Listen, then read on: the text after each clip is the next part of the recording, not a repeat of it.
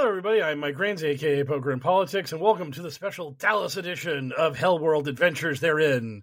I'm dyslexic or psychotic or all of these things as I babble incoherently. But guess what? I completed my Hajj. I went to Dallas. I went to Dealey Plaza, and I was joined by Haley, a.k.a. Arizona Right Watch. It's me. I was there. I was in Dallas.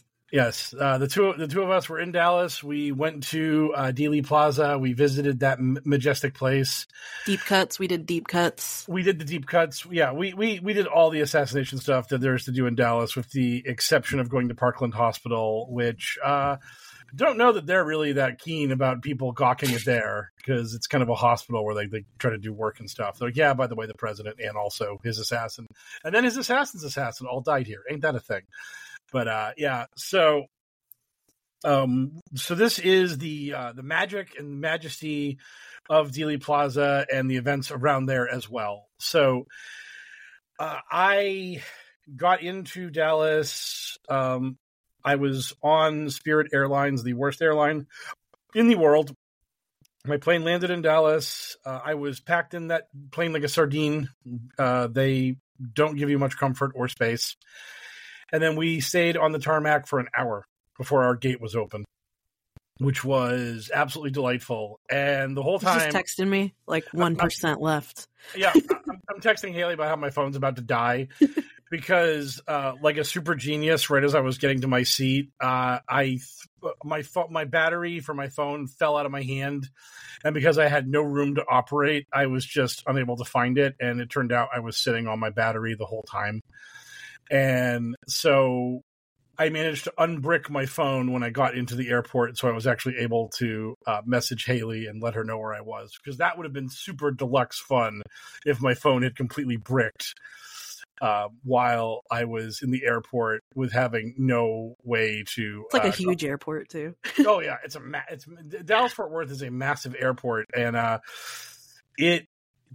It was when we get to our leaving Dallas, my experience at the Dallas, not as bad as Haley's, spoiler alert, but boy, it was not great, is how I will describe my exit from Dallas. Mine went smooth. Oh, smooth as sandpaper. So I get it. So I get in, find Haley. We get to my hotel, which is located pretty much at Dealey Plaza. And then I crash for a while, and then we reconnoiter and we start our adventures. So we met at sundown. Yes. Yeah. We met at the assassination site at sundown. Yep. We met at Dealey Plaza at sundown. And the first thing that I really noticed from Dealey Plaza when I was there is that it is very small. It is not this massive piece of land where this thing happened. It's very tiny. I think people think that because it has a title like Dealey Plaza, that it has to be this like big stretch of road and large bit of territory. It's like, no, it's actually really small. It's just like a corner. It's basically like a corner turn. You're on that road when you commute on that road, you're in Dealey Plaza for maybe like 10 seconds. Like, it's 10 seconds of driving. It's so funny too. It's like a main road that people take to work. It gets to the freeway, and it's just like everybody's taking photos in the road. They're playing dead in the road. Yeah, the one thing you learn, I became a expert on how to take a photo while you're standing on the X that indicates where Kennedy got shot in the head. And basically, there's a lot of foot traffic in Dealey Plaza, and if you just watch the crosswalk, that's when you can block the cars off, so you can run over to the X and get your photo and pose on the X dramatically or triumphantly, or however you want to do it. I was there for like a half hour one day, and I was just watching all these people get on the X, and it was just so funny. They have another pair of X's for where the magic bullet hit Kennedy and Connolly. And one guy ran over to those and got a photo. And then about like a minute later, he realized he got the wrong X. So then he ran over to the murder X and got his photo on that. And he like really, really aggressively posed for that murder X photo. He did like a double finger point to the X on the ground. Like, look, it's the X. It's where Kennedy got murdered. Yeah. And I was just like, man, this guy's almost going full waz up. I mean, this is intense. So I got. I just did handguns. Yeah. Oh, yeah. Haley wore out her handguns. She was doing a lot of handgun shooting in Dealey Plaza. I was like, pow, right in the kiss over and over. Yes. I'm sure everybody was very like, oh, that's respectful. The one thing. That was one of the funniest things was Haley had this idea in her head that there would be some sort of decorum in Dealey Plaza, that there would be some level of tact or integrity, because she had brought stickers to tag things with, but she didn't bring any for Dealey Plaza. We got the Dealey Plaza, everything's tagged to shit. There's I was shocked. Everything's tagged to shit. There's graffiti everywhere. There was Patriot everywhere. Fart stickers that you removed. That was very anti-fascist action of you. Yes, I am Antifa incarnate. I managed to get my long fingernails in there and rip a Patriot Front sticker off of a sign. That was desecrating your spot. Yes, it was desecrating my sacred ground, my holy land. I love this was one of my favorite parts, honestly, was how like tagged the grassy knoll fence was, with just like random comments. Like one was, "We're all patsies." Some were just telling you to watch certain documentaries. This one says like, "It was the Badge Man. Check out documentary Who Killed JFK." One's, "Where's the Umbrella Man?" Some say it wasn't Oswald. One of them that's directly in front of like the so-called kill shot sewer, right? Yeah, is that yes. The sewer drain? The storm drain. The negative 48 storm drain. Yes. Yeah, that right above that you can see point of view, you're about to kill JFK, and then like it says that like the storm, the killer, the spot is right here. If you just look above. Nothing bad happens to the Kennedys is written twice, if you want to explain that one. That is a reference to the show Clone High, where all these famous people are cloned and brought to a high school. And in that show, JFK is an obnoxious jock jerk, and Abraham Lincoln is the dorky nerd. And in that episode, Kennedy and Lincoln are having a street race, and JFK is about to win. And as he is about to win, he shouts, "Nothing bad ever happened to the Kennedys." And then his car jackknifes and crashes, and he loses. So, yeah. There was also tags on the bridge that were hilarious, like the walking path bridge. Is that where like the negative 48 people hung out? It could be. I that would be more of a karma thing than a me thing to know exactly where those. I mean, because I would assume those people congregate on the grassy knoll, because the grassy knoll is like all the action. So it was just so funny. All the tags up there. It was like, "I'm so horny" and like King Cock and shit. It was like very respectful. Actually, before you got in, there was a sticker citing, just on the side of the road, and it was a negative 48 sticker. It was like some gematria ass shit. Oh yeah, it was like I drained the swamp 147, something like that. Yeah, I caught the swamp 174. Yeah, that's funny. Yeah. So there's still some small sightings even after he went. Allegedly. We, for all we know, Michael Protzman faked his death, as did both JFK Jr. and JFK Sr. True. Oh yeah, and Jesus or something. Yes. Oh, the first night we saw we went to the obelisk, and you told me about how that's a Illuminati ritual site. Oh yeah, obelisks are Freemason stuff, and so there are a lot of conspiracy theories. There's an obelisk basically it's right next to Dealey Plaza, and so the obelisk is within easy walking distance of where Kennedy was assassinated. So people like to talk about how the deep state had their watchful eye upon Kennedy during his murder, because they had this obelisk, like the Washington Monument being an obelisk. That pisses off a lot of people. I remember when QAnon planned to do their first big in real life meet and greet, and it was going to be in Washington, D.C. at the monument during 9/11. People were like, "Ooh, obelisk, ick, no, hard pass." And optics. Yeah. Oh, it's God, is it all about optics? God, is it all about optics? But yeah, also the first night we went to it was the only time we went. We didn't even go during the day to get like any decent shots, because I just didn't give a shit. But that weird memorial, the open tomb, it's like not at Dealey Plaza. Yeah, so yeah, there's this very odd memorial to John F. Kennedy that I didn't even know existed until I went there, and it's pretty much just a little ways away from Dealey Plaza, and it is this concrete, just this giant concrete slab. It's very tall. It's like 50 feet tall. And you have to read the presentation of it to understand what it's about. And it's basically a concrete slab that just has gaps in each side. And the idea is that it's an open tomb, and that John F. Kennedy his spirit cannot be enclosed. It's not like trapped. It is like freely roaming in America. His spirit is among us. And in the middle of this giant concrete slab, inside of it is a little black riser that just it's like little, like, it's not even like a foot tall. It's like 8 inches tall. It's just a little black platform that just says John Fitzgerald Kennedy in gold at the bottom of it on one side. It indents in the ground, and it's like you're gonna trip in it. Yeah, if you didn't know what it was, if you walked in from a side where John F. Kennedy's name isn't on it, you could trip on it. It's really weird. It's a weird memorial all around. It's really just not.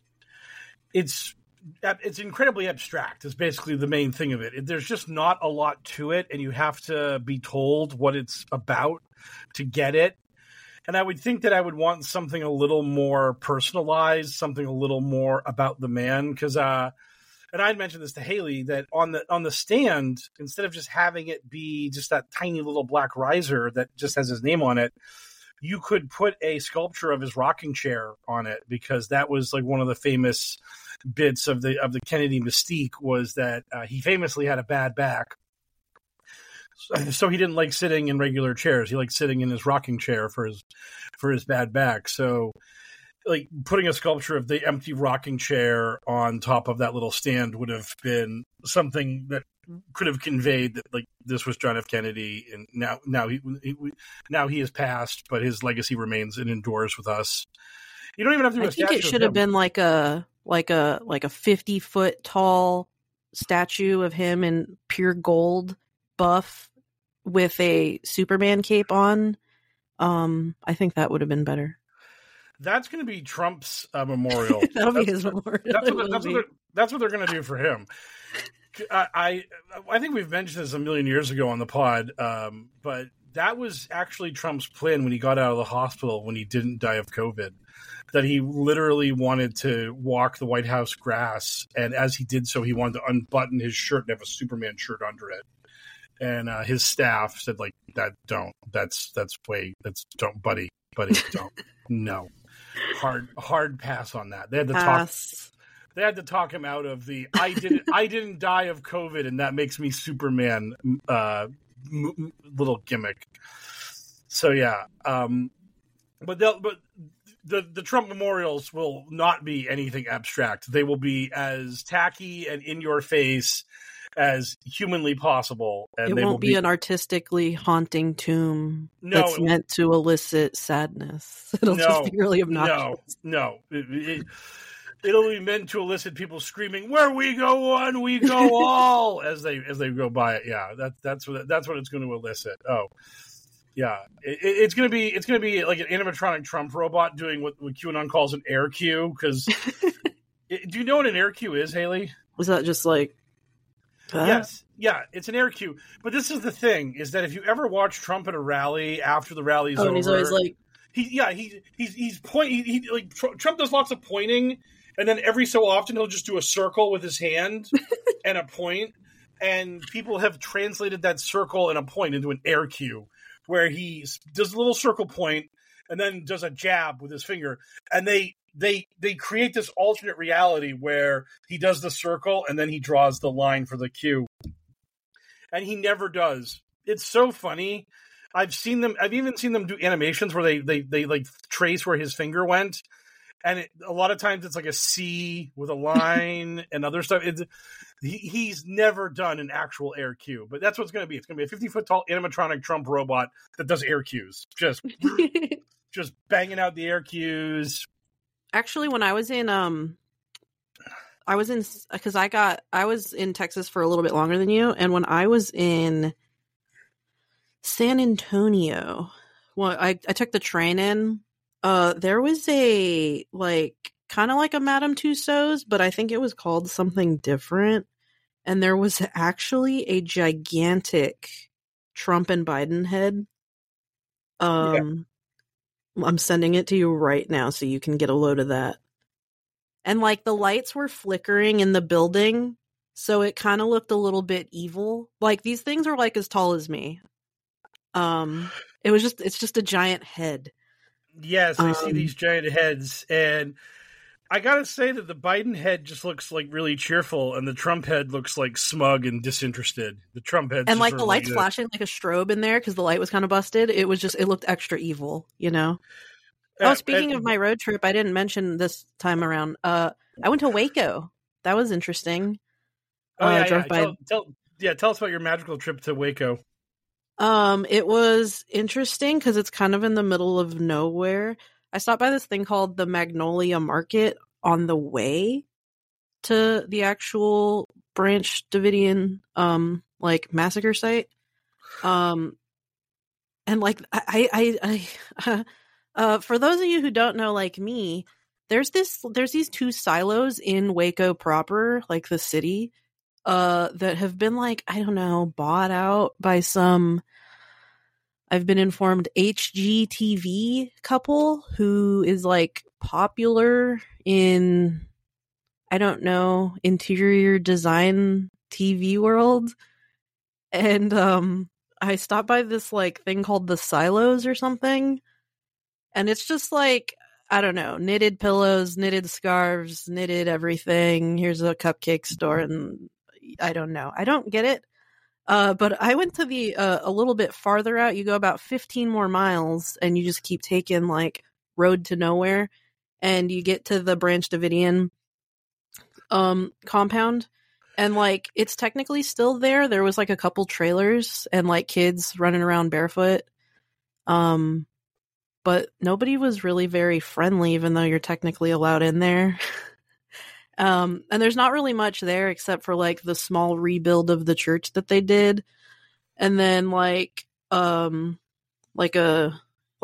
gravestone with all the people who died, and just like it's clearly pro cult, you know, like it like refers to Koresh as like the prophet. And it has like a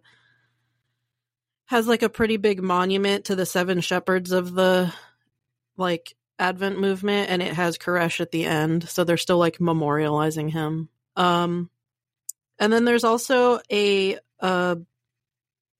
gravestone and memorial for the OKC bombing, which I thought was interesting. Guess I feel a little guilty there. You told me about that, and I couldn't wrap my head around it. I'm like, what does this have to do with so Timothy McVeigh was like, I mean, obviously white supremacist beforehand, but like he kind of got like even more radicalized into his like anti-government beliefs after Ruby Ridge and like the Waco massacre. And the OKC bombing actually occurred 2 years to the date of the Waco massacre, so it was kind of like a, you know, little sign, little reference there, you know. So anyway, that was interesting. I thought the memorial for the OKC bombing was kind of interesting, of place and bizarre. Yeah, it was a little interesting. I don't know. And then like, yeah, the fence is like gated that they have, and it has like a like logo for the branch, and it says the branch our righteousness, and it's pretty interesting, I think. So look. Yep. But yeah, people still live there. There was horses running around. It was definitely weird vibes. I did not feel like I was welcome, so I bounced. Yeah. So I just went straight to Dallas. I had no fun sightseeing road tour, and the thing that was really funny was, so each day I was in Dealey Plaza was like slightly different than the previous ones, culminating in a hilarious Sunday, which we will get to. But just getting my lay of the land,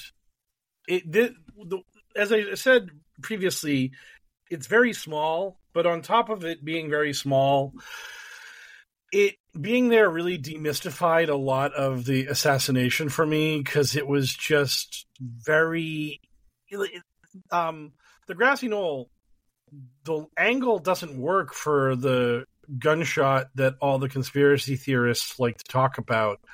They like to talk about the excuse that they like to use for the fact that Kennedy was shot from the front, but the doctors at Parkland Hospital didn't notice that, is that they blame his thick head of hair for concealing the entry wound because he was shot in the right temple, and that was right through his massive weave, his massive flowing locks of hair. Those Kennedy curls. The Kennedy curls, yes. So if he'd been shot in the right temple from the grassy knoll, from that angle, it would have absolutely have like just blown out the left side of his head, and it would have just turned Jacqueline Kennedy into a Tarantino film like immediately. Like she just would have been caked in gore instantaneously. And we know that didn't happen from the Zapruder film, and so.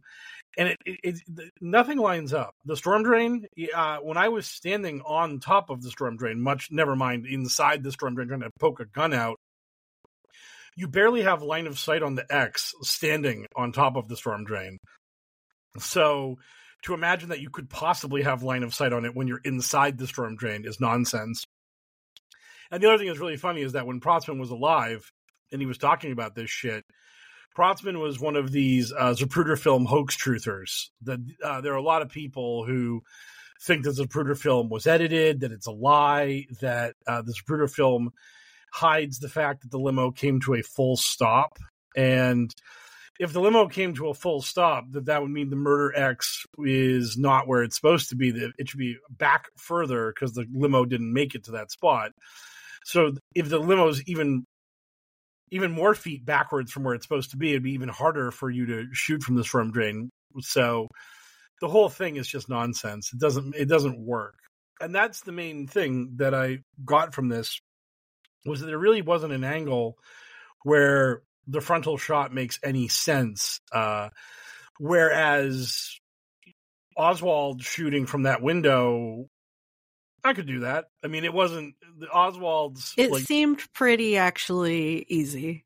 Like yeah, you can look out the window and it's like it's right there. It's not even that high of a building. No, I mean, yeah.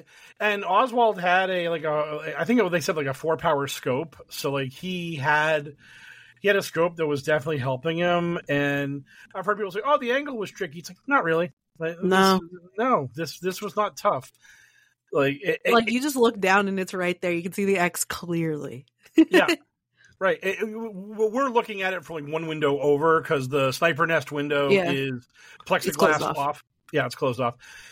Basically, the 6th floor museum is very interesting. We went there the next day. Right. Yeah. So day two, we did the 6th floor museum. And the 6th floor museum is very interesting because they do present everything in an historical context, but a lot of the museum seems to be very much about not being stringent about the fact that Oswald acted alone.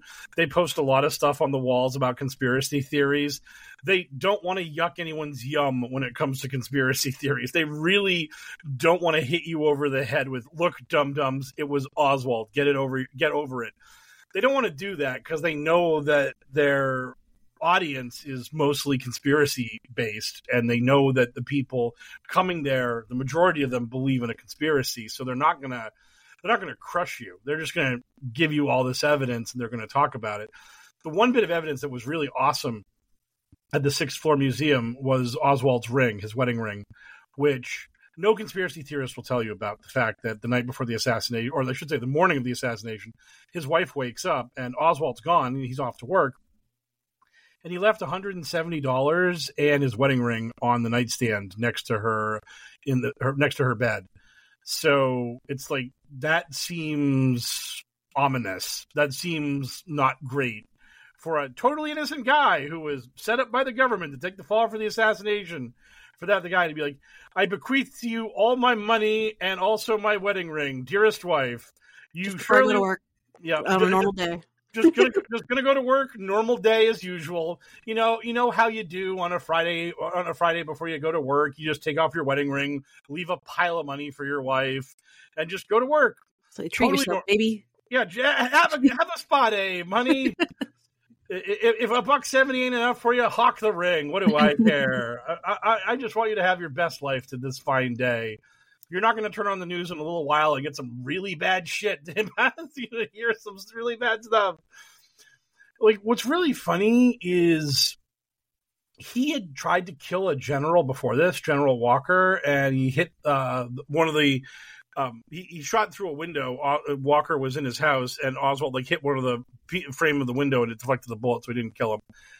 There's a part of me that just sort of wonders that because Oswald never went to his wife's house during the week while he was working in Dallas.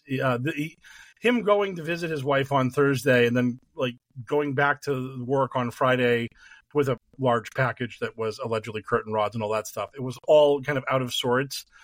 There's really dark part of me in the back of my head that wonders if Maria Oswald had somehow put two and two together and been like, my abusive, unstable husband who tried to kill a general is trying to patch our marriage together, and the president's about to be in town tomorrow.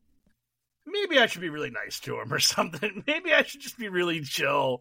Maybe if I'm nice to him, he won't kill the president. And Maria actually said that in the Warren Commission afterwards. She was like, man, and maybe if I didn't tell him to fuck off, this all would have gone differently. But she, hey, when you're in an abusive relationship, you're probably not trying to do the whole conspiracy theory corkboard and string thing where you're like, if I reject my husband, he's going to go out into the garage and grab that gun, bop the president, and then bop the president. Right? I mean, it's just one of those things where it's just you after the fact, you're like, oh shit, that's a thing that could have set that thing in motion. Ain't that terrifying and bad?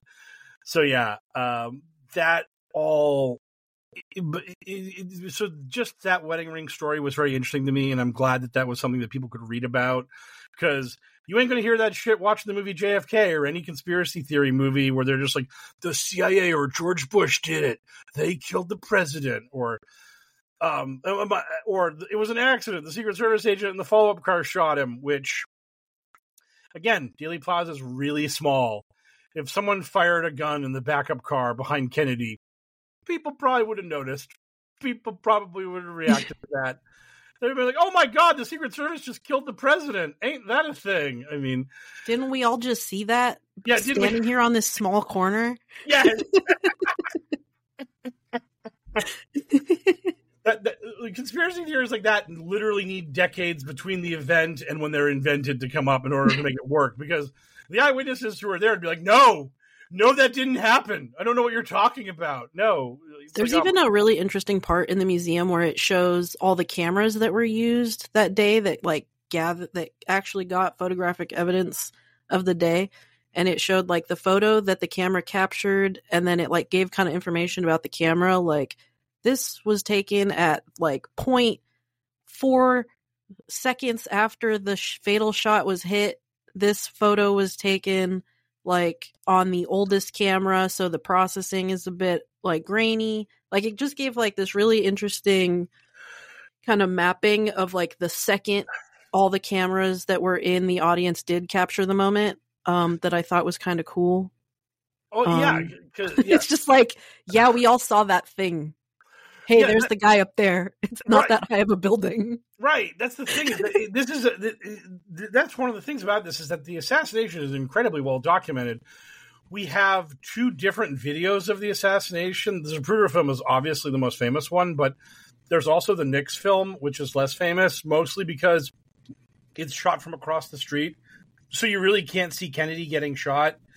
If you freeze frame it and focus in on it, you can actually see a little bit of the cloud of blood over his head when the headshot hits. But you're mostly seeing Jackie because it's from that side of the car, so you're not getting a lot of information on what happened to the president. But we have those two films, and we have, as Haley said, that exhibit there's like 8 or 9 cameras, like all lined up, and then they show you the photos of like when in the assassination sequence they were taken. There's like a famous photo from a press reporter after Kennedy's hit in the throat. You can see his arms are up, and you can see the Secret Service are turning their heads towards the book depository because that's where they heard the shot come from. And so there's just so much actual evidence, physical evidence, on top of eye and ear evidence that makes it really pretty clear that a Secret Service agent didn't accidentally just like slip on a rifle and shoot the president in the back of the head. Or a guy just popped up out of a storm drain right in the middle of everybody, where everybody's standing. That's a good one. The idea is that it's that he poked a gun up from the storm drain, shot the president, then pulled the gun back down, then ran out the sewers and got away. And that is because what you just said is kind of like one of the reasons why people go after the whole idea of the grassy knoll gunman is that, holy shit, that guy would be so goddamn exposed after he fired that shot. He fires that shot, and even in the aftermath videos, and there was one guy who was reporting, basically live reporting, radio broadcasting the assassination. He didn't know that's what he was doing, but you can see people running towards the knoll, and it's one of these things where if there was a guy on the knoll with a gun, someone would have seen him. Someone would have caught that guy because he was just exposed to the world. And the broadcast I'm talking about, basically this guy, he's given this very super cheerful, man, everything's going great, and here's the president, and man, it's just been an absolute banger of a day in Dallas, and things are just looking like absolutely peachy. Not a care in the world. And then there's a pause, and then after that pause, he's like, It appears as though something has happened in the motorcade route. I repeat, something has happened in the motorcade route. People are rushing up the hill alongside Simmons Freeway. That is the actual verbiage he uses. And there are people that ran towards the knoll. Like after the shooting, there were a bunch of people run towards the knoll. And it's like, if there was someone there, I don't know how that guy got away. That guy would have been in a world of shit. Did you see that they had the like telegraphs that were reporting live as it was happening? Like just the little sentences that they were kind of reporting as it happened. Yeah. I thought that was interesting too. Oh yeah. It is wild the amount of misinformation that comes out. Because this is one of those things where people talk about this shit, and this is how conspiracy theories get baked into all this stuff, because so much stuff is getting reported just helter-skelter, just everyone's frantic to get any little bit of information they can throw out there. There was a period of time where it was reported that Lyndon Johnson had been shot in the arm or he had suffered a heart attack during the assassination, and neither of these things are true. Basically, what happened was when Johnson was rushed into the hospital, because the Secret Service are trying to protect him at this point, because they don't know if there's a conspiracy to kill everybody or not. And when he was being rushed into the hospital, he had like a jacket over his arm, and they thought that the jacket was on his arm because it was like they were trying to put pressure on the wound from when he'd been shot in the arm. And so, like, that kind of stuff came up, and this is why, like, literally every mass shooting we have in America, there's always a false report of a second shooter. There's always a false report of more than one attacker, and then within like a couple hours, it's one dude, and we worked it out. But then the conspiracy theories like, oh, they're vanishing the second shooter. Oh, they're making that go away. But I got the report here on my TikTok, and it's like, yeah, people are just flailing. It's the 72-hour rule. It's just information changes. Yes. Right. Exactly. Which is like, yeah, you can kind of see how some of the conspiracies do, like from the beginning, it's like, oh, it's because like some people got obsessed with like the media report here, you know? Yeah. Oh, yeah. And the thing about the Kennedy assassination is that a lot of the decisions that were made led to a lot of shit that looked bad in hindsight. Like, Haley did not know about the nearly armed confrontation over JFK's body in the hospital. Yeah, that was funny. I had to tell her that story while we were at the 6th floor museum about how basically, so Kennedy's dead, and the Secret Service want to get Lyndon Johnson out of Dallas immediately because it's super dangerous and they don't know what's going on. And Lyndon Johnson's like, well, I'm not leaving without Jackie Kennedy because me abandoning the blood-soaked widow of the murdered husband of the murdered president looks really bad. And the Secret Service are just like, well, Jackie is not leaving without her husband's body. And then Lyndon Johnson's like, well, then get the body then. And the Dallas hospital and the Dallas police are like, no, the state law says if you're killed in Texas, you get autopsied in Texas. And the Secret Service are like, fuck your stupid laws. We're taking this body. And it led to this ugly confrontation where they nearly drew guns. They nearly drew guns over the president's coffin. And then eventually the Parkland doctors just relented and said, fuck it, let them take the body. Did you say like the cross broke off? Yeah. There was a cross on the top of the coffin. And as they were jostling it, they broke the cross off it. It was a real ugly scene. And so now conspiracy theorists are like, they knew the body like was shot from the wrong angle and they had to get it out of Dallas before the proper autopsy exposed their plans. Whereas like that's the conspiracy side of it. The side of it that we have evidence for is just the fact that Lyndon Johnson really did not want to fly back to Washington, D.C. as the president while Jackie Kennedy was like in some hallway in a hospital in Dallas while some doctors were like, just a couple more hours, Jackie, while we carve up your husband like a turkey and make sure this autopsy is all official. I mean, like that's actually what he was trying to avoid. And like, Jackie determined where the autopsy was going to be held because they were flying back to DC and they just said, yo, Jackie, we have to autopsy your husband. And she's like, why? And he's like, because he was murdered. We were going to have a trial for who killed him. And we need evidence against that person. And the autopsy is the best way to get that evidence. So we do have to autopsy your husband. And she's like, fine, fuck it, whatever. And then they were just like, well, where would you like him to have his autopsy done? And because they had Walter Reed and they had Bethesda in DC. And she said Bethesda because he was in the Navy in World War II. So he should go to the Naval. She's a big gamer. Yes. Huge gamer. The Kennedy family big into Skyrim and Fallout, late level, that stuff. Yep. So yeah. Okay, at the museum though, they had like a replica of the gun, which is like, come on, give me the gun. Let me see the gun. Yeah, the actual gun is at the National Archives. They said. I don't know if it's being displayed at the National Archives, but it was very funny that the National Archives was just like, "Fuck you, you tourist trap museum. You don't get the real gun." The real gun is at the actual like real official building, not you people.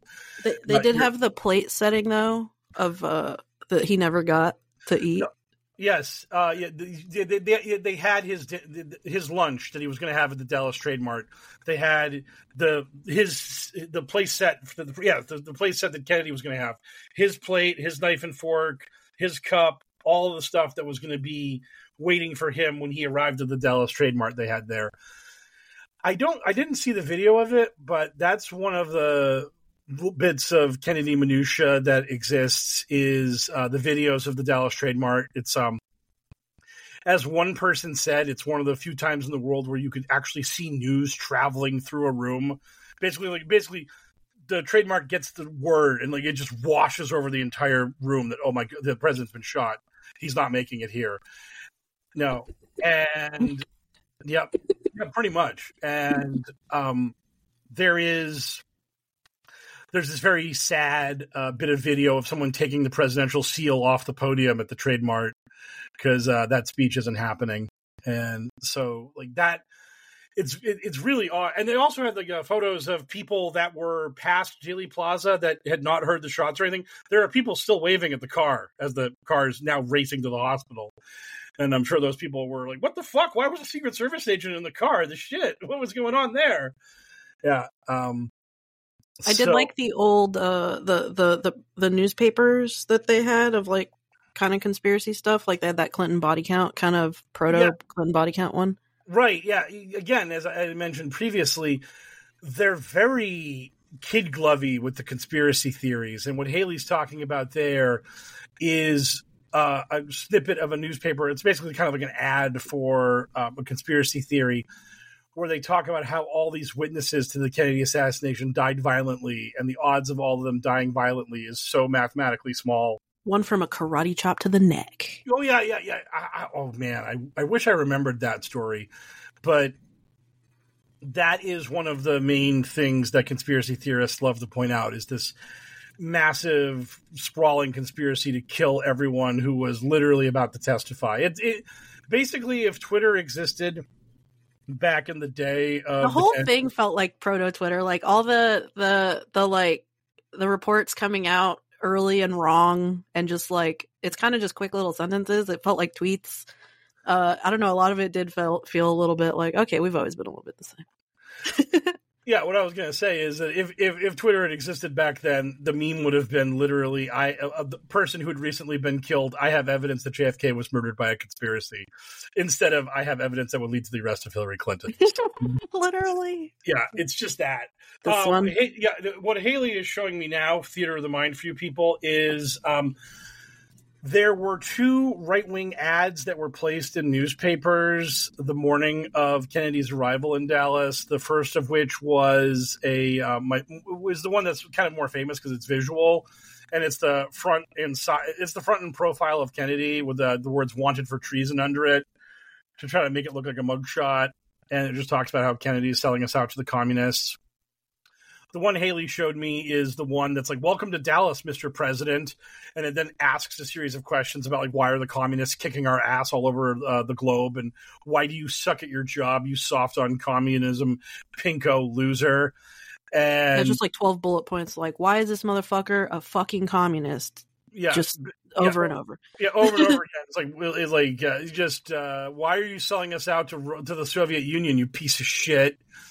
And that one is one that Kennedy actually got his hands on that morning, and after looking at it, he turned to his wife and said, "We're heading into nut country."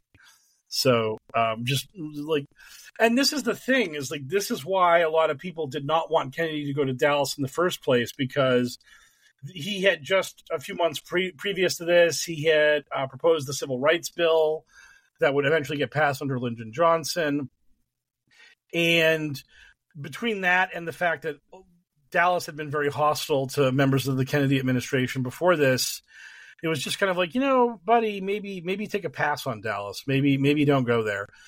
And there were some Confederate flags in the crowd when he arrives at Love Field. Some people letting him know, hey, civil rights my ass, buddy, and all that stuff. But the crowd for the motorcade was shockingly pro-Kennedy, and up until the moment he was killed, basically, it was very undisrupted, very positive. Twice the president stopped the motorcade to shake hands with people because everything was just going so swimmingly. He's like, "Yeah, fuck it, I'm gonna get in a few more handshakes before I go to the trademark. Everything's just going bang. Everything's just going perfect for Mr. Kennedy, the president. I'm killing it today."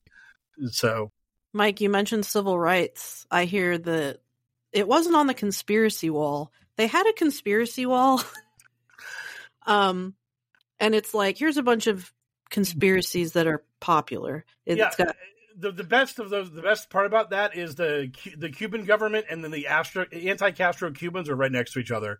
Yep, it's got that, and then it's got the Soviet government, New Orleans scenario. We got investigative agencies, the far right, organized crime, Jack Ruby. It's just like a conspiracy wall with like a little paragraph for each one. You know what they don't mention is that, possibly black people did it. And when I was in the tour walking around, because, it's kind of packed in there. So Mike and I kept splitting up, and I'm like in a section that not all of it was like entirely about the assassination. A lot of it was like the life of Kennedy before the life of Kennedy before his presidency, Some historical stuff. Right. It was a lot about just like, here's more about Kennedy than him just getting shot. Here's like the era. Yeah. So in this section, they're talking about how civil rights are incredibly contentious, and how Kennedy wading into those waters was very controversial, and that's what Haley's reading at this point when she runs into the sky.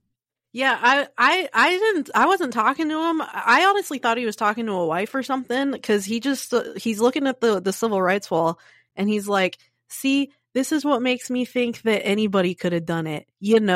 the blacks. And then he just walks the fuck away. And I don't think he was with anybody. I think he just felt the need to throw that in the ether. And I was just like, what the fuck? And it's so funny too, just hearing that when it's like, I don't know, there was like, it's like you see the FBI model of them like recreating the assassination and just all this like interesting shit. And it's just like, this guy sees a single black person on the wall and he's like, blacks did it. Black people did it.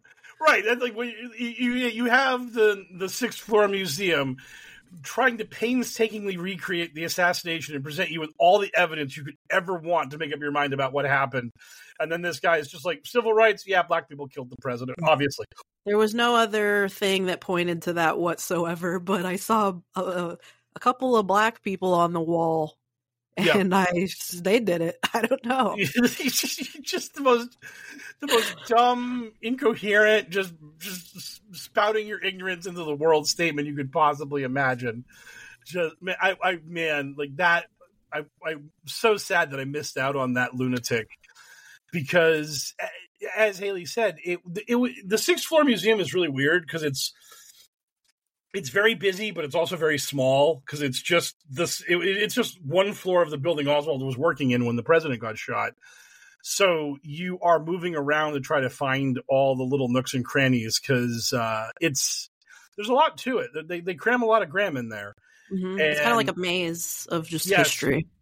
Yep, it's a maze of history. Like 80% the assassination, 20% just like Kennedy's life and what the early 60s was like and what was going on, and it was very interesting. And the other thing I found very odd about the sixth floor museum was the bankers' hours of the place. They know they got a captive audience, and they're not there to pander to you. You're there to see them on their time, because the sixth floor museum is closed on Mondays and Tuesdays, and it's open like 10 to 5 the rest of the week. And on the sign it says, "Period, point blank, that we sell our last ticket at 4:15." So if you're not here at 4:15 or earlier to get a ticket, get fucked. We know you want to come here. We know we have you by the balls. So we're just going to run this place the way we want to. It's like McDonald's cutting off breakfast at 10:30. They wouldn't let me in the fucking gift shop the next day because I didn't have my ticket. Yeah. So we go to the gift shop, which was surprisingly tasteful. They're not selling like they're not selling dead Kennedy shirts. Right. They're not selling the autopsy photographs. Yeah, no, that's outside. Yeah. We're getting to the ghouls in a moment. You get like recreations of Jackie Kennedy's jewelry and like a couple inspirational quotes. Just like some Christmas ornaments, lots of postcards and magnets. I got the magnet of the Oh yeah, the sign. Yeah. We didn't even talk about the sign yet. Yeah, I know. The sign was so cool. Okay, so outside the book depository, the sixth floor museum, it has the official like Texas Historical Commission plaque. And it's like got a big old long like 3 paragraphs about like why it's of what happened. Yeah. But yeah, at the end it says like on November 22nd, the building gained national notoriety when Lee Harvey Oswald allegedly shot and killed President John F. Kennedy.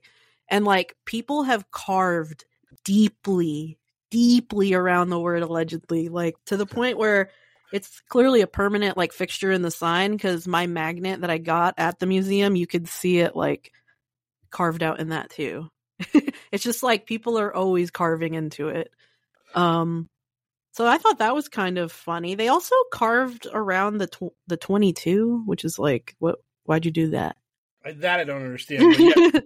But yeah, so basically, the theater of the mind, to explain this to people, the sign is like it's a black. The sign is black. The writing on it is a dull gray. That is how you differentiate it. The word allegedly has the black carved out around it so aggressively that it's all gray around the word allegedly. People just absolutely went to town on this sign and mutilated it so that the it's basically the most primitive form of highlighting a word you could do.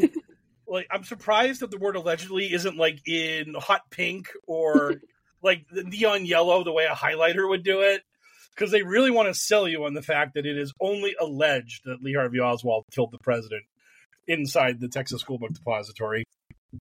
So then, the next day, we hit deep cuts. Yes.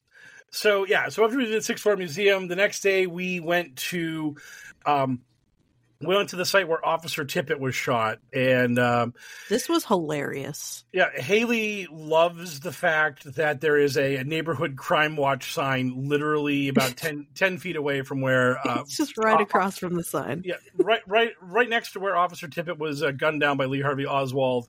There's a crime watch neighborhood protection sign. Big ol' right eyeball. Yep. And it's like, maybe they should have had that there in 1963. Maybe we could have taken care of some business if we had been more on top of our game back then. So we went to Officer Tippit's shooting site, which is literally... there is another Texas historical monument plaque there. But besides that, you wouldn't know nothing about nothing on this thing if you didn't know. Nobody was there. Nobody was at... This day, we didn't run into other JFK tourists we did. No. Dealey Plaza is a magnet. Everyone goes to Dealey Plaza. Everyone's there. Yeah, we went into the weeds. We went into the deep cut. So we went to Officer Tippit's shooting site. Then we went to the Texas Theater where Oswald got arrested. But again, much like the Sixth Floor Museum, it's bankers' hours. They're on their schedule, buddy. You're not on your schedule. If you want to see the Texas Theater, you show up when we want you to show up. So yeah, it was like 4 p.m. the day we went. They're like, it opens later. Yeah, okay. They're like, yeah, if you want to come back around 4 o'clock. And FYI, Dallas is actually the hellmouth. It is actually the most terrible city on earth. It is an atrocity. I am super angry at President Kennedy for getting killed in such an awful place. The roads are a bit bad.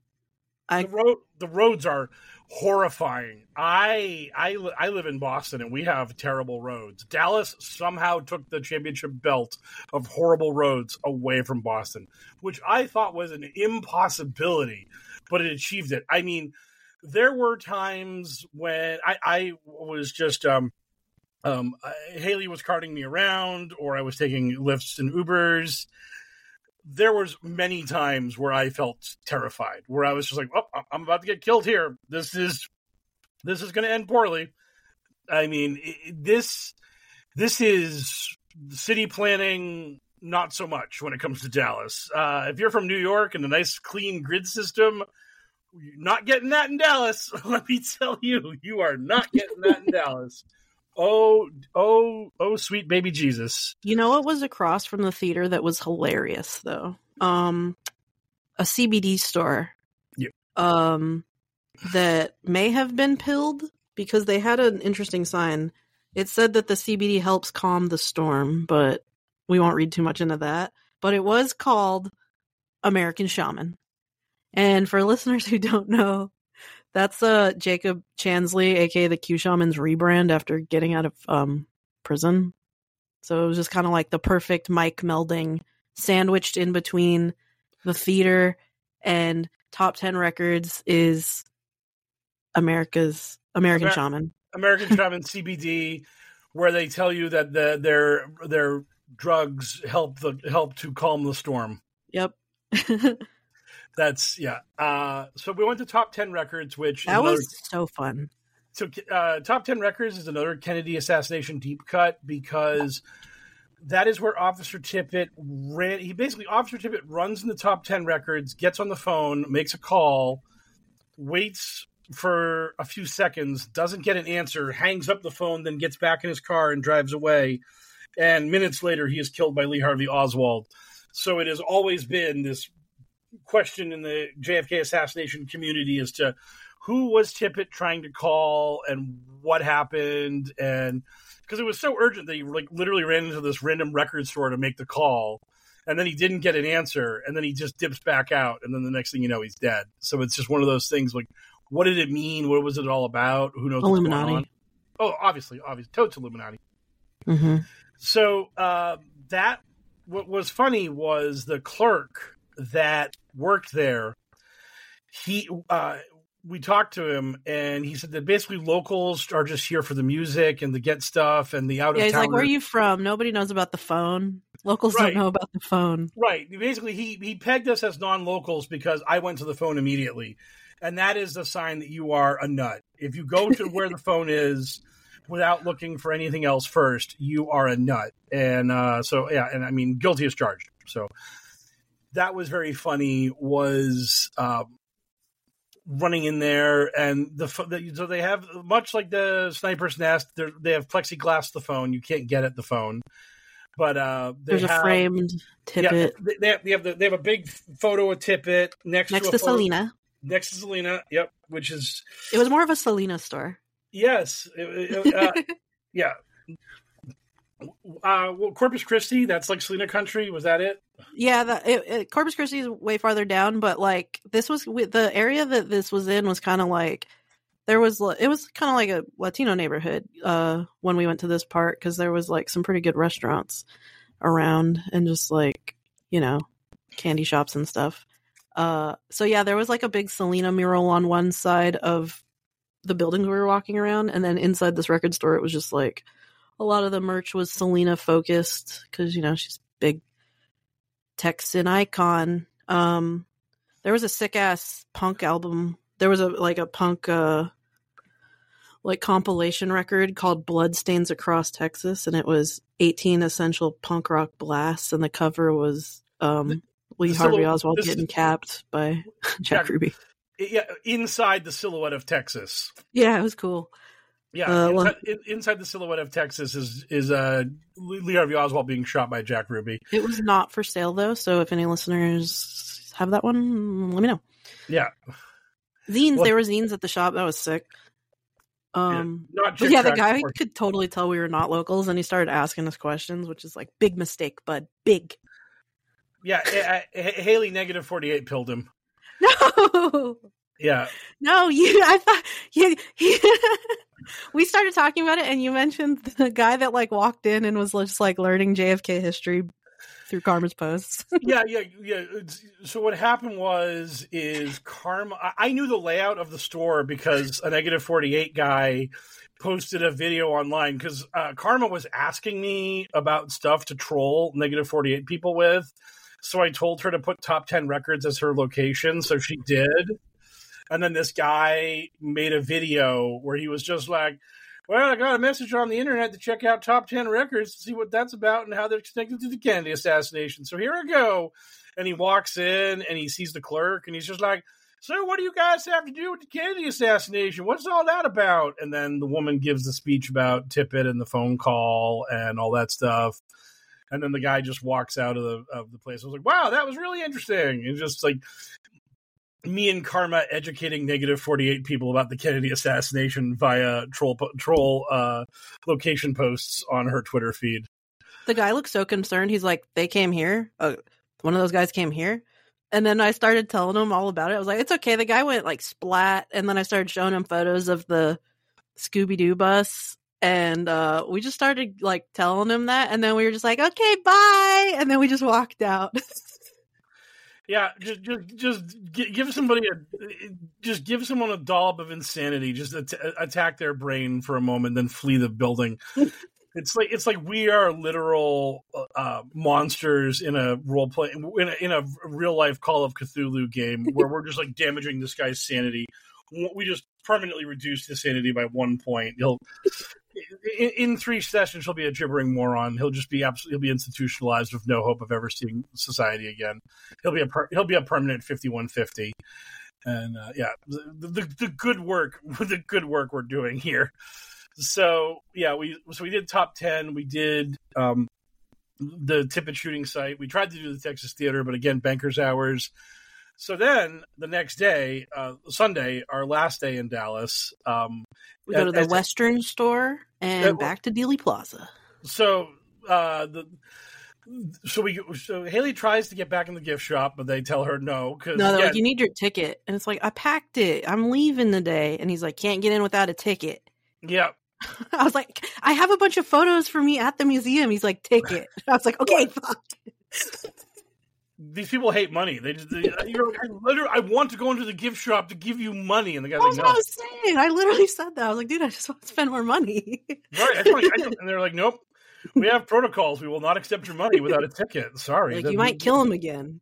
Right, yeah. Oh yeah, that is I hit a guy with that really tired joke because I remember a trillion years ago that when Garbage was on tour in America, that they went to the Sixth Floor Museum, and they made a message of the fact that they posted about the fact that on the wall it says like handguns forbidden, and they made a crack about I guess rifles are okay, and it's just like yeah, so it's just like that guy's heard that bit more than a couple times about the no guns allowed in the building. Because, oops, I guess Oswald missed that sign that day. But so that was the one thing, because Haley has the little tote bag. That's the one little cute thing they had there that I thought was kind of like on the nose, was they have the Sixth Floor Museum, and they just have all the windows closed except for Oswald's window. They just have Oswald's window opened halfway, the way it was on the assassination. I just thought that was a little kind of thing where if you don't get it, you don't get it. But if you know, you know. And I thought that was kind of interesting. But there was a sweater that just said JFK assassination. It said JFK assassination, Dallas, Texas, November 22nd. And that's all it says. It's like a sweater, and it just says assassination like on his forehead, the printing, and it's just like, what is this? Why are we so like this? I thought that was at the Wild West store. Yeah, it was at the Western store. Yeah. That was a little too tacky for the Sixth Floor. So the Sixth Floor Museum was like their assassination memorabilia was more like reprints of the old newspapers that broadcast the news that Kennedy had been killed. But so we get rebuked. We get Haley gets the Heisman. She gets rejected by the Sixth Floor Museum. She's not allowed back in.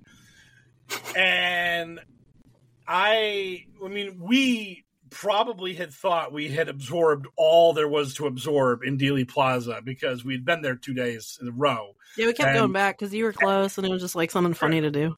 Yeah, but the thing is that it's incredibly small. When you've been there for a little while, you've seen it all. There's no, you don't think there's any new layers to it. But boy, howdy, were we wrong. Yeah, cut to the first couple days, all we saw was middle-aged dad tours with guys wearing "Try That in a Small Town" shirts. But then Sunday, ooh, that was fun.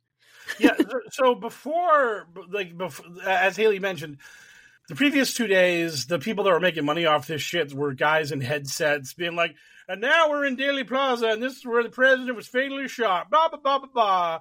I'm glad you paid $25 for this tour. Or a couple guys that would hand out a pamphlet and tell you the pamphlet was free, but then if you tried to walk away from with the pamphlet, they would demand $5 from you to leave with the pamphlet. And then you pull out your wallet, and they're like $10. Yes, the guy hit me for 10 right after I grabbed my wallet, and I was like, buddy, you just said 5. And he's like, hey, whatever you want to donate, it's okay. I'm like, oh, this is a donation now. This is not a sale. Oh, fuck you. Yeah, so those guys, but again, that's small potato stuff. The guys hawking $5 pamphlets, guys doing guided tours, wearing their yoga instructor headsets. I mean, just whatever. Sunday we get in there, and holy shit, there is a guy. There's 2 guys on the grassy knoll. One guy is frontward facing on the grassy knoll, and he's got a sign that says JFK the Reckoning. And he's signing his books. Marshall Evans. And apparently, when I read JFK the Reckoning, I'm like, JFK is coming to kick some ass. JFK is pretty mad about this shit. JFK is like, you sons of bitches killed me 60 years ago, and now it's time to pay. So we had JFK the Reckoning on one side, and he's got some brutal autopsy photos. Oh yeah. Yeah. Again, this is the thing: is that the Sixth Floor Museum, tasteful, historical, everything. This guy has just got photos of Kennedy's head all opened up, just dried blood everywhere. Second by second shot of him getting capped in the dome, and it's on a billboard, poster board up next to him. Massive blow-ups of the Zapruder film, including the headshot where you just see the red cloud of blood surrounding the president's head, and then the aftermath, like the photos of the aftermath of before Kennedy falls over and he's off camera, where you just like see the side of his head is just blown out, like all the gruesome details, just absolutely. Got binders that just read JFK autopsy, like. Yeah. Right. Oh, yeah. Just absolutely the most ghoulish shit imaginable. And so we had him. And then on the other side, there was another guy selling another Kennedy book. And Haley got a little thing from that guy for $10, and she got it autographed by him. Okay. This was hilarious. So, first of all, these signs were not on the wooden fence the first couple days we were there. This guy pinned his book, like his book ad, onto the grassy knoll fence. Yeah, so that was so funny. So basically, there's a little fence near the grassy knoll, and the Historical Society have recreated that fence to be as historically accurate as it was the day of the assassination. So that fence has that sign that Haley's talking about on it, and now I'll let her tell you about the other sign that was on the fence. Yeah, it says book signing today, JFK, absolute proof. Author Robert Groden, who some might recognize that name, and then it says this is the famous grassy knoll. Another sign, hilarious. This is classy. Yes. And then the guy that is like the Groden guy. He was signing his JFK, the Case for Conspiracy magazine, which I did pick up, and he did sign it, which was a hilarious interaction because we kind of had to go. Poker had to go to the football game, and I was about to go to the airport. And I was like, okay, well, I got to kind of go. And like, he was locked in a conversation, but his wife was like, he'll sign it for you. And she kind of held it hostage, like, he's going to sign it for you. And I was just like, okay, we kind of got to go. And she's like bugging her husband. She's like, Robert, sign it. And he's still blabbing. He's like, I'm talking, honey. And she's like, Bob, just sign it. And he takes it, but he's not signing it. He just puts it down in front of him. And she yells at him. She's like, Robert, sign it. She's got to leave. Yeah, she's got to go somewhere. And then she's like, here you go, sweetheart. Yeah. Yeah. Oh, it's just one of those things where it's like, you just tear your partner a new asshole. And then the moment you're done doing that, you're like, I literally said that. I was like, y'all married as hell. Yeah. But yeah, so he signed my magazine, which was nice. And then I looked up this guy on Wikipedia while waiting in the airport. And here's a fun fact. Did you know that he served as a consultant on the Oliver Stone JFK movie? Not shocking in the slightest. Yeah, he was the expert consultant. And he also had 2 cameo roles. He was the Parkland doctor who was working to save JFK, and also the courtroom projectionist showing the Zapruder film, which is hilarious. And also this guy was he's been cited about 80 times for illegally selling those magazines on the grassy knoll because he doesn't have like a permit. Of course. Oh God, no. But he's won his case every time. Free speech, baby. Fuck you, Texas. I wonder if he was the guy that told Oliver Stone to just get a smoke machine. Well, this is one of my favorite little debunks. Make the guy's eyes black. Keep making him a demon. Yeah. Oh yeah. That shit. No. But that's funny. I mean, the demon. That's Nixon, right? The demon. Yeah. So the demon CIA agent in Nixon would have been funny if they did that.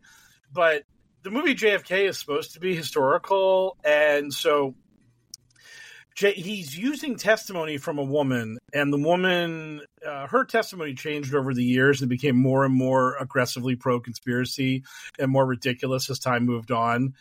And she says that she saw a flash of light and a puff of smoke from the grassy knoll. And so Oliver Stone just takes her at her word, and he's just running with it. And this actually is a thing that like us Oswald people like to bring up. So Oliver Stone, while he's making that scene, gets out all these different guns and fires them because he's looking for a gun that will generate a puff of smoke. And spoiler alert, modern firearms in the 1960s did not generate a puff of smoke. They just boom, just bango. That like you might get a flash of light, but you're not getting a puff of smoke. So eventually, Oliver Stone just gave up and used a smoke machine to generate the puff of smoke. He was just so desperate to get his puff of smoke. He was like, "Fuck it, I'm just actually trying to adhere to." Robert Groden said we need smoke. Damn it. Yes. Robert Groden wanted a puff of smoke, so we're gonna fucking make a puff of smoke. Yeah, so it's just that always makes me laugh that people like fucking take that movie seriously when they fudge the facts that egregiously. But so, are you telling me that the guy who wrote JFK: The Case for Conspiracy and served as an expert consultant on that movie is not to be trusted?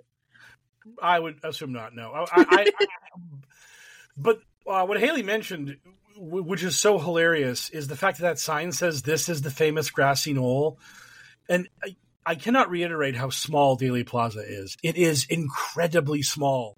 The idea that you would not know that there was a grassy knoll is impossible. Like maybe 1 out of 1,000 people. Didn't someone come up to you and ask though? Is this the grassy knoll? No, they didn't ask me. I wish they did because that would have been really funny and would have validated that sign. No, what actually happened was my only interactions. My interactions with people were at the Zapruder pillar, like the little concrete thing. I think they said they called it like a plat or something on the sign. But where Zapruder was standing, that's basically like my main interaction with people was just like talking about that. The Zapruder was standing on top of this thing when he filmed it, and I had a conversation with one group of people, but the only other time I talked to somebody was when the guy with the pamphlets came over and started trying to con those people into taking the pamphlets and getting money. And I just started kind of finishing that guy's story for him because I kind of wanted to steal his thunder so that he would seem less expert, so these people would not be conned into taking a $5 pamphlet. Because again, he hands it to you. He literally hands it to you and says it's free to look at. But then the moment you try to walk away from him, he starts hitting you up for money. And as Haley mentioned, he elevates the amount of money he's looking for as time goes on. So I was trying to like ruin that grifter's sales pitch by just being like, yeah, so then this happened, and I was just trying to become the tour guide. I was just trying to like shut him up. And then after I said all I could say, then he started going into conspiracy town, and I just couldn't take it, so I just walked away. I'm like, fine, you win. I do not want to argue with you about if this guy saw people on the grassy knoll, then died in a car crash on his way to testify, and aliens did it. Yeah, the aliens. It was the aliens. That's about as logical as the guy in front of the civil rights poster and his theory on the assassination.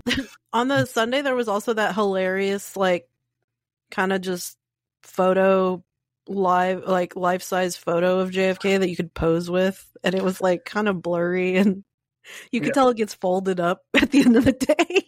Yeah. There was a giant sign, and the sign is basically on the left-hand side. It's John F. Kennedy life size, and then on the right hand side it's all white because it's very obviously set up for you to take a selfie with it. So you can go hang out with JFK where he got murdered, and nothing but class. Oh yeah, I have my photo in Dealey Plaza with President Kennedy. I was chilling with him. My friends complimented me on my color scheme. You did. You did look good. It was a match. I had a lot of yellow. I was very yellow. And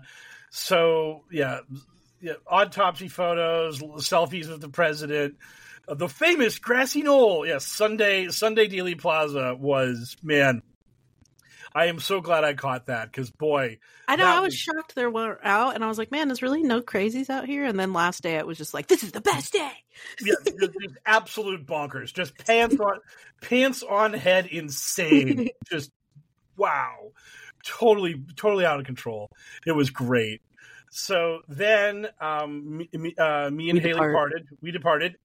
You went and saw your big game. I went to Jerry World. I went to Jerry World, and I can say with all sincerity that Dealey Plaza was the second most tragic place I went to that weekend because holy shit did the Patriots get the crap beat out of them. It was very funny. So Jerry World is massive, but it's also a very well-designed stadium. because even my terrible seats didn't feel that terrible. I felt like I was close enough to the field that I actually was watching the field. I just wasn't like, there are some stadiums like I could speak of, like the old stadium in Foxborough, the Patriots played in, where if you have a bad seat, you're just watching the Jumbotron the whole game. You're not even really looking at the field because it's just hard to access it. But I could watch the field. I could watch the game. It was a well-designed, modern stadium. What was really kind of funny was the in-house announcer. They have like preset things. They have this bullshit thing about how loud the stadium is. Not that loud. The Cowboys do not enjoy that. The Cowboys do not enjoy that intimidating a home field advantage. I wasn't going, oh, my ears are ringing. Oh, God, they're yelling so much.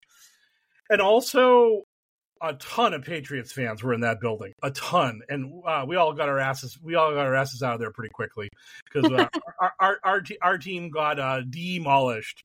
It was pathetic. And so that was it. It just sucked. It was uncompetitive. We were destroyed. 2 of our best players got injured. I think they're both out for the year. I mean, it was just, there's no silver linings. There's nothing positive about this. This was just bad news from the jump. It sucked. So that all happened for me, which was no bueno. But and so then I get to the Dallas Fort Worth Airport, and so Spirit Airlines had messaged me like a month after I got my tickets, and they were like, "By the way, we've changed your flights, so enjoy your new flight at 5:45 in the morning, dum-dum." Which I was like, "Well, fuck it, whatever." I mean, I've already tethered myself to this horrible company. It was a big YOLO trip. We were just kind of here and there taking naps in the middle of the day. Yeah. So I'm at the airport at like 3:30, 3:45 in the morning, and I'm of the mindset that like, well, this will be quick because no one will be here. It felt like there was a shift change or something at the security station because I just got into line at security and the line did not move for like 10 minutes. And then finally it started moving again. And I was just like, what the hell was that about? Why was this line not moving at all? And then finally I got through that. And then I got on my plane, got home, and escaped. So it was an adventure. I did not gorge myself on Texas food as much as I thought I was going to, so that was funny. But I will say Whataburger lived up to the billing. In-N-Out, meh.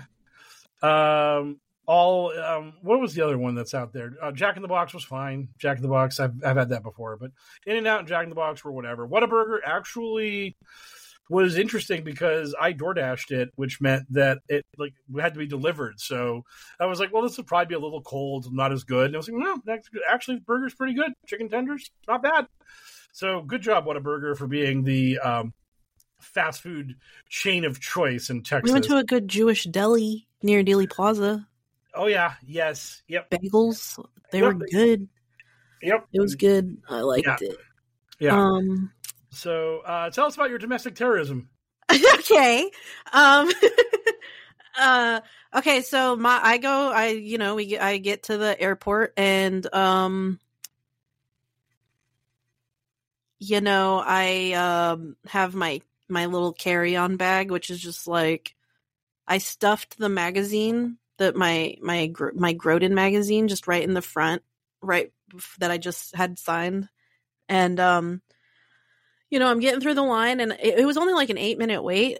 I was like, oh, hell yeah, this is going to be quick. And Mike was joking when he got in that when he went through the, security, there was a guy that was like, oh, I got to take my shoes off.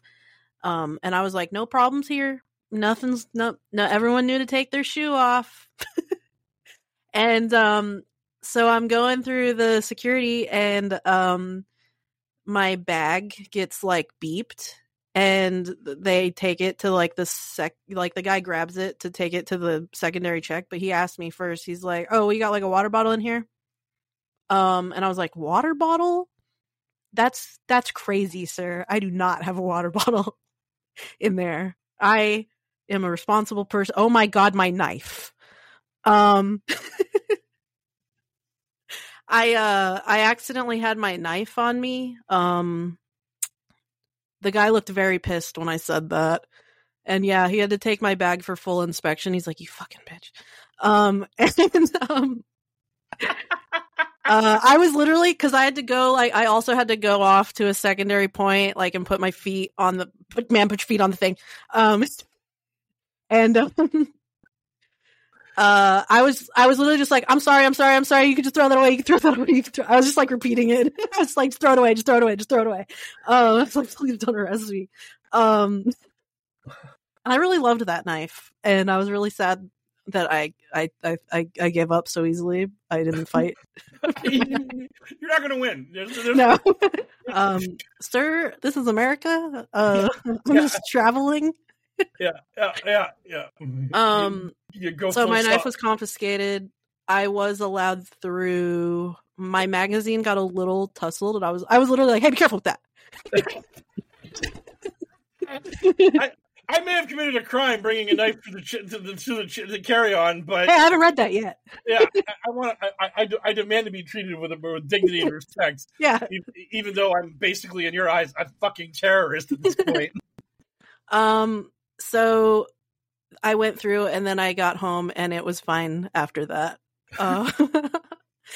Yeah, that was good, and it was a good trip. Yeah, I learned a lot. Yeah. I really, it was something that I always wanted to do, and it was very informative to me just to actually be there. And I really feel like if you're pilled on this shit and you're just obsessed with it, that going to Dealey Plaza, for me, it was very demystifying. It's like, again, you watch the movie JFK, and he's talking about this guy that had an epileptic seizure, the kill teams get in place. And that place is so small that no, the kill teams would not have gotten in place. The kill teams would not have been able to trick people into not noticing them if some guy had fallen on the sidewalk and started tweaking. Like, that's just ridiculous. It's just a really small chunk of land, and the president happened to get shot there. But if you look at it, I mean, it would have been really awesome if I had gone there, and it kind of blew my mind. And I'm like, there's no way Oswald could have made that shot. It would have been so awesome if Dealey Plaza had pilled me. But it actually instead confirmed my priors. I really didn't see a lot that would have made me think otherwise. And I just think that it was... the other thing that was really funny was just, as Haley mentioned, this is just another piece of town for the locals. Like, people are driving on the street all the time. No one cares. There was this one nut who the murder X is in the middle. There's 3 lanes. The murder X is in the middle lane. There was a guy who literally stopped his car in the right lane in front of the murder X. Just stopped his car. Like, there was a guy behind him who had to like swerve around him to keep going. And I was just like, what are you doing? What planet are you on to think that this is a reasonable or coherent thing to do, to just stop your car in the middle of traffic? Like, this isn't some sort of tourist site. You're not on a tour bus. You're just like, I'm driving through Dealey Plaza. Time to just park my car on the highway. Fuck it. What do I care? It's like, what are you doing? Yeah, so between the dumb idiots running into the street to take photos on the X and people stopping their cars in the middle of the day, it's got to be the most annoying commute in the world. You're like, oh, God, the crazy people. Just let me get through this stupid road. I got to get to work before my boss chews me out. Oh, God. So, yeah, Dealey Plaza, small but interesting, 6th-floor museum, informative, and coddling to conspiracy theorists. Conspiracy theorists at Dealey Plaza on Sunday, monstrous ghouls who are into gore and all kinds of tacky shit to make a buck off of it, and all the rest of it. But yeah, 5 out of 5 stars for Dealey Plaza and Jerry World. 0 out of 5 stars for the weather and the traffic. If you go, make sure you get a hotel very close to Dealey Plaza and try to coordinate around that, because... And show up in the winter. Show up around December or whatever. Because if you like, this was the end of September, the beginning of October. Like, this is not summer. this is supposed to be the fall, and it was just the sweatiest city I have ever been in. I was just pouring sheets the whole time, just like, oh my God, just chugging water, trying to stay hydrated, just brutal. A brutal town. Yeah, it was hot. It was hot. I'm from Arizona, and it's like, damn, it's hot. It's sweaty. Yeah. I got a Buc-ee's shirt. Yes. That was the first time I'd ever seen a Buc-ee's. I had never even knew what Buc-ee's was until you showed up with that shirt. So, yes. So any other final thoughts about our exploration in Dallas? Nope. I think we got it. Boom. Absolutely the most anticlimactic finish to a podcast ever. Boom. Okay. So this is a weird special episode, but hey, I'm going to do the shill at the end anyways, because that's what I hope you enjoyed our trip. Yes. I hope this was fun and informative and somewhat enjoyable. If you enjoy listening to us schmucks talking, please give us a 5-star review, viral media, all that kind of stuff. Grow our tiny little podcast, make it a beautiful flower that's larger than it currently is. Let us go see other tragic sites of American tragedy. Yes, let's. Yeah, we'll go do Garfield and McKinley next. No one ever gives those guys any love. I mean, no one even remembers that they're the other two presidents who got clipped. I saw Ford Theater when I was a kid. So, I've been to the 9/11 memorial. There was actually a wall that was like American sites of tragedy, and it's like fucking 4 things. And it was like, wow, America's had a pretty good run. If it's it's like, dang, we do a lot. But there's not. Anyways, so yeah, the 9/11 was one of them, and it was I've been there. So I've already hit quite a few of them because there wasn't that many on the list. Yeah. So anyhow, I will ignore Haley's interrupting of me shilling to get back to shilling. So if you enjoy the podcast and wish to give us money, please go to patreon.com/pokerpolitics, where for $5 a month or more, you can get access to our bonus content and hear me talk about the Kennedy assassination a lot. The foulest deed is a very big thing that I did a lot of research on and talked about for tons. Also, we make fun of 2000 Mules. We also make fun of Out of Shadows and also Fall Cabal. Those are some other deep cut QAnon stuff that we've done media research on. If giving money to us chucklefucks isn't something you want to do, but you do want to give money to somebody, please give it to love146.org. They are an organization whose goal is the end of human trafficking. The music that was provided at the start was done by DJ Minimal Effort, and when we use bumps, that is done by Frosty VO, which you can find on Twitter. So for all those good people and for Haley, this is Mike Rains saying, good speed, Patriots.